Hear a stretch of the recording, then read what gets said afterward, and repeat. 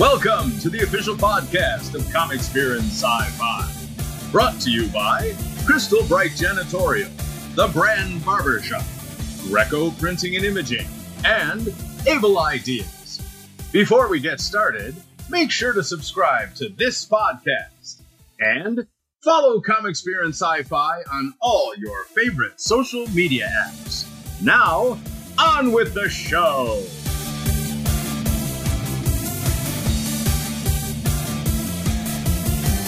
Oh, Liz, hi. I'm Michael Berryman, and how come you're not here? You should come here to this Astronomicon. Look at all the people. We're having fun. It's a weekend. It's snowing outside. We act like children. We're kids. I want to buy a comic book. Because my mom threw mine away when I went to college. Moms, stop doing that.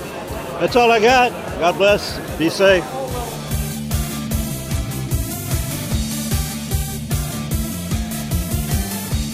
Mike, another Astronomicon. Describe the atmosphere. What's happening here this weekend? We have a lot of things going on. The Clerks are here. Jay Muse is here. Joey Lauren Adams is here. The fans are here. The snow is here. It wouldn't be Astronomicon without weather. But again, we all made it here.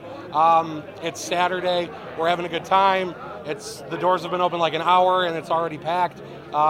Can't wait to see how the rest of the day goes. Thank everybody for coming, and we'll see you next year. Can you give me the history of this event in a nutshell? This is our 6th year. We started in Sterling Heights in 2018. We've grown every year. We've been through 3 venues. Pop culture, horror, wrestling, we do it all. This is a fan convention for fans, by fans. And, we look forward to seeing everybody. The guest list seems to get better every year. Talk about how this event has evolved and what's your focus as you go on. Well, we do wrestling, we do horror, we do pop culture, the 3 main genres that we do. The first year was all our friends from the industry that we took a chance on us. As we had proof of concept, we have gotten bigger and kind of had our little goals in mind, and that's where our guest list comes into play.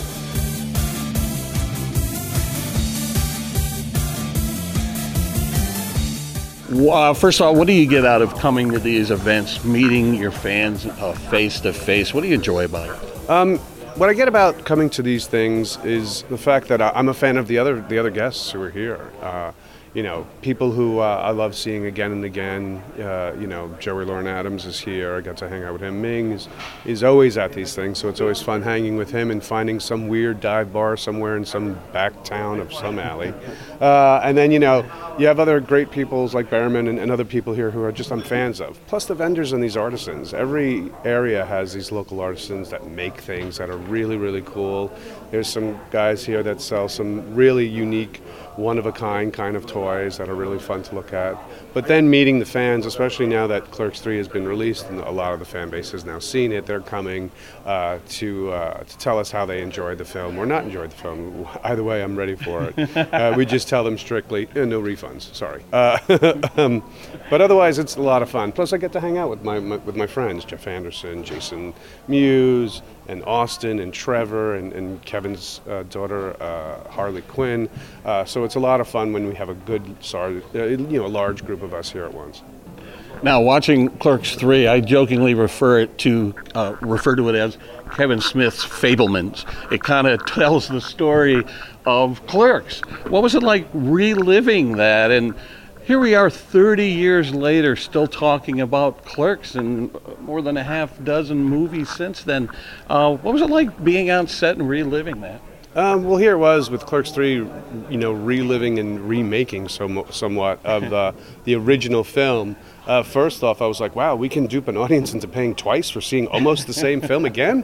That's quite clever, Kevin. But yes, along the same lines of Kevin telling his story about the making of kind of a thing, it was great. It was a really weird kind of time machine moment for us being back at that original store, which hasn't really changed at all. We joked about it that it was, Kevin said it was like frozen in amber, from the Jurassic period. But that's its own landmark in itself. And Jeff has said this before, that the store itself is its own character. So as we were able to go back and literally close it down for 2 weeks while we filmed, they literally built a smaller version at their back dock. They had the production company build them like a big, enclosed, smaller version of the Quick Stop. And where you could get cigarettes, your lottery tickets, and stuff like that. They'd be like, well, the main store is closed, but if you want to go back to down the street to the loading dock area, there is, someone with a register operating the store, which is really funny. We should have did something with that, to be honest with you. But it's been nice to go back and relive the start of all of our careers, pretty much in the film industry, was that first movie, and it brought a lot of great memories for us. That's awesome. Now, I mentioned to you yesterday, I'm sitting there watching you act in Clerks 3. I'm like, I didn't come here to cry. I came here to laugh. When you got the script and you're like, okay, this is the direction, and I don't want to spoil anything, but where did this come from? Where did this performance come from? When the script got to us, this version of the script, there was a earlier version about 9 years ago, which was even a darker version of a script from Kevin, which was a totally made-up story that he just put this world in. And then when the rewrite happened, when we said we're not going to do that one, and he came back with us about 4 or 5 years ago with this newer version, the version that you now see. It was very moving. It was very touching. It was, it drew from Kevin's own experience, tackling with a heart attack and dealing with the repercussions afterwards, and the repercussions it affected with her family and his friends and stuff like that. So the emotion was there. It was into the script. So to give the script the proper respect and the proper performance, you got to up your game somewhat. And so it took me 30 years, but we got there to get a performance that really evoked emotions out of the fan base that really has stuck with them. That's awesome.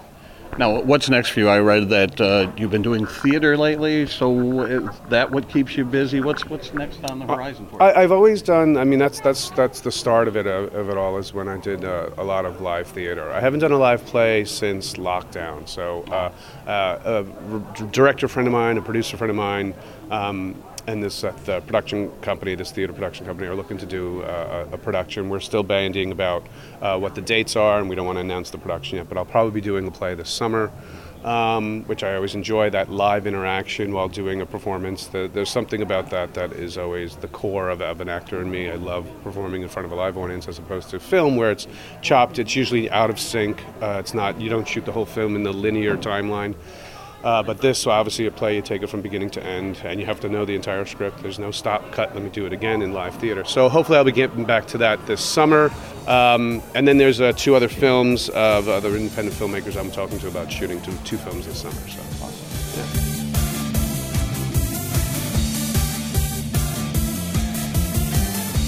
Yeah. Jeff. Yes, sir. 30 years after you had this debate about independent contractors building the Death Star, here we are talking about it. Did you envision that when you were shooting this film? Yes, I did. When we were shooting this movie, we always knew it was going to be the biggest movie ever. Hell no. None of us ever thought we would even see it. Clerks was done at the time where you would actually edit movies, film. You would cut and splice the film. And I remember walking into the video store where Kevin was working, I think they call it a Steambeck or Steambox, something like that. And he had so many pieces of film all over the place. I was like, you're never going to get this movie done. You're never going to get it put together. This looks totally confusing. So I didn't think we would see it, much less everybody else. Yeah. Now, when you come to these events, what's it like having these people come up and interact? I mean, there's some interesting characters walking around. What's the experience like for you? It's always fun. For like 15 years, they were trying to get me to do these cons, and I didn't want to do them because I just didn't know what to expect. Yeah. I don't know the cosplay world very good, and I was a little leery about doing it, but I got to tell you, coming out and meeting people is just the best part of the job. I mean, it's to meet military people and people who've been in hard times in their life and say the movie has helped them through it. It makes you feel good. Like, I fly home on the plane and I'm like, what just happened this weekend? A bunch of people said very nice things to me and I just signed autographs. It's very strange, very strange. Clerks 3, a little angry because I didn't expect to cry watching this movie. What was that experience like? I told Brian, Clerks 3 felt like Kevin Smith's Fabelmans that kind of talked about the origin of his career. Right. What was it like reliving filming Clerks and the serious tones of Clerks 3? Yeah, before we actually shot Clerks 3, there was a different script that Kevin had written for Clerks 3. And when he wrote the original script, it was a completely made-up story. So it didn't sort of resonate. It didn't feel like it belonged in the Clerks world. Like, Clerks 1 was a piece of Kevin's life. Clerks 2 was another piece of Kevin's life about being in your 30s and sort of being directionless. And that original one that he didn't quite feel right. So when he rewrote it and he wrote the version that we've all now seen, that was, again, a little more personal, and I think that's what resonates. Like, it tied in a little better. It was bittersweet reading it because you knew it was finally the end, but I think it worked out and went like the way it should have gone down. It was sort of a nice send-off. It was weird before it came out because you weren't sure how the fans were going to feel, but I've done a bunch of these shows now since it's come out, and everybody seems to feel like it was sort of the right send-off for these characters. So.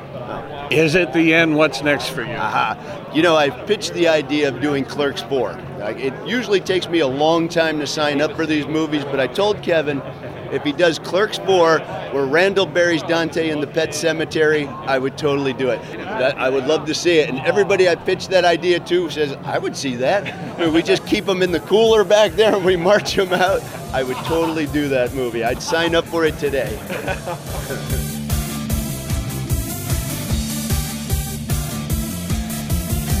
Hey, this is Mark at Astronomicon 6. I'm here with Harrod Blank.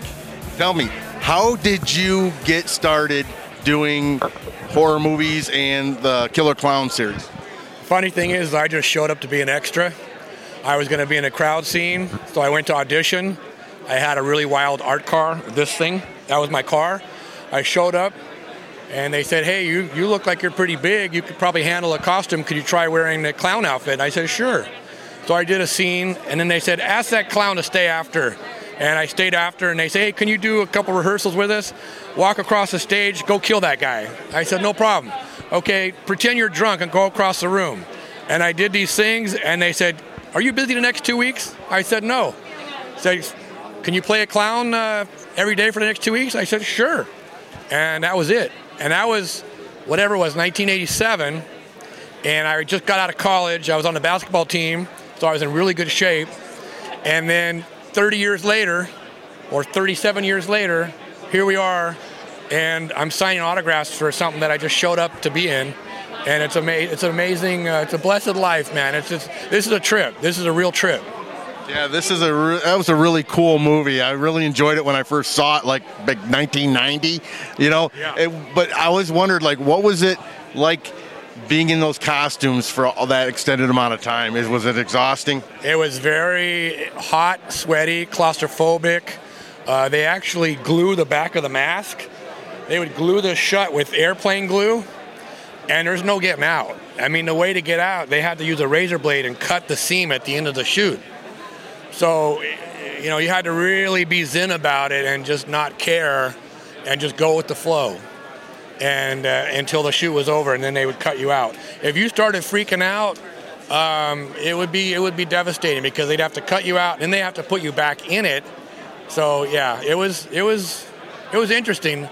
I actually probably would be more nervous about it now than I was then, because I was young and eager and didn't care. But now, if I probably just doing the photo shoot today is, after about 20 minutes, I start to have trouble breathing.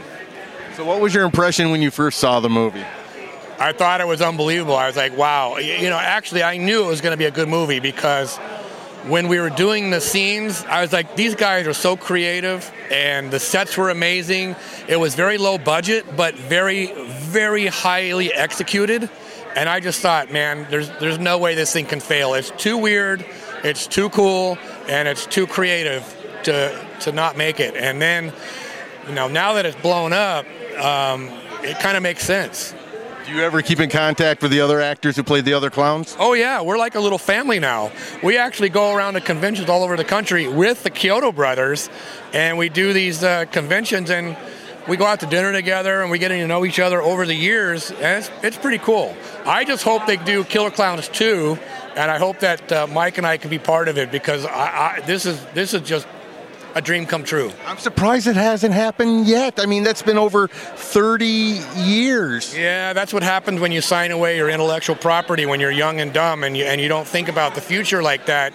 I know they had to make the deal, but that's what hurt them, is that MGM had the rights, and they wouldn't let them do it again unless they paid a huge licensing fee. No, do you dress up in the costume anymore? Yeah, we're going to wear a costume in 10 minutes. In fact, if you follow us around, we're actually going to walk the convention floor pretty soon in costume, and then we do the photo shoot. So what have you been doing since Killer Klowns? Since Killer Klowns, I'm building this crazy museum in Douglas, Arizona, which is Art Car World.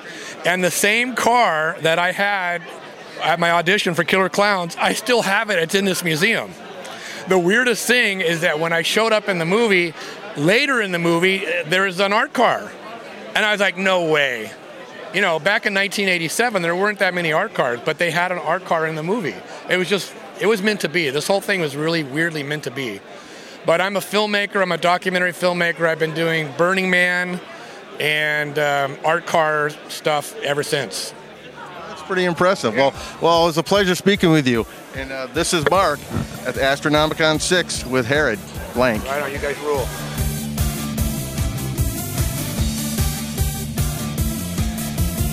Hey, this is Mark at Astronomicon 2023. I'm here with Sean. He's with Synapse Films, and tell us a little bit about some of the latest releases you guys coming out on Blu-ray.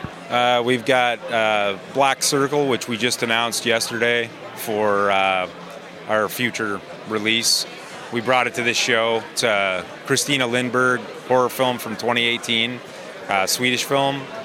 We've got Invaluable, which is a 2014 Evil Dead / Tom Sullivan effects wizard guy who did the film. So we've got a doc on that.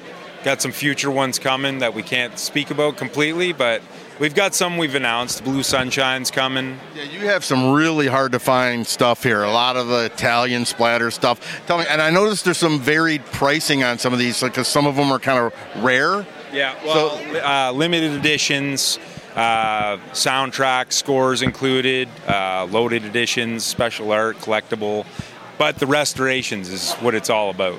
So at the end of the day, Don does all the restoring and goes from the source, whatever the best version of the source is, and if the source warrants it, then he'll put that out, and yeah, we get a kick-ass home video release of movies that some were thought to have been either non-existent anymore or lost or just not treated with the love they deserve. And finally, they're getting the love.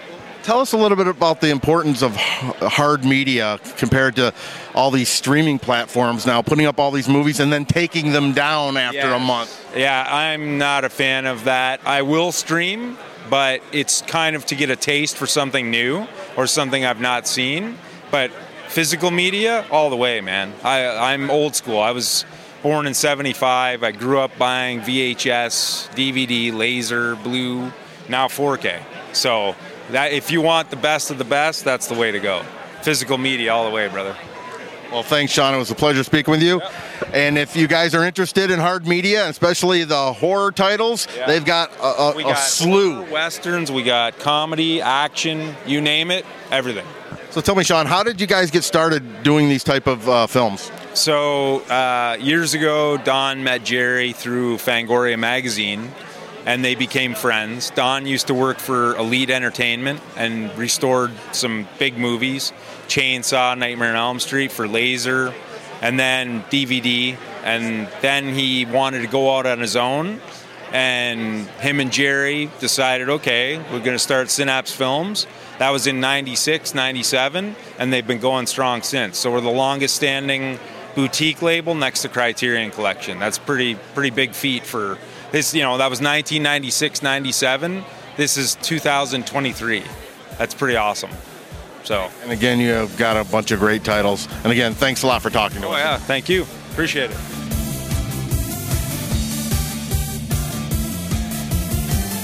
That's it for this episode of the Comics Beer and Sci-Fi Podcast. Thank you for listening, and we hope you'll join us next time.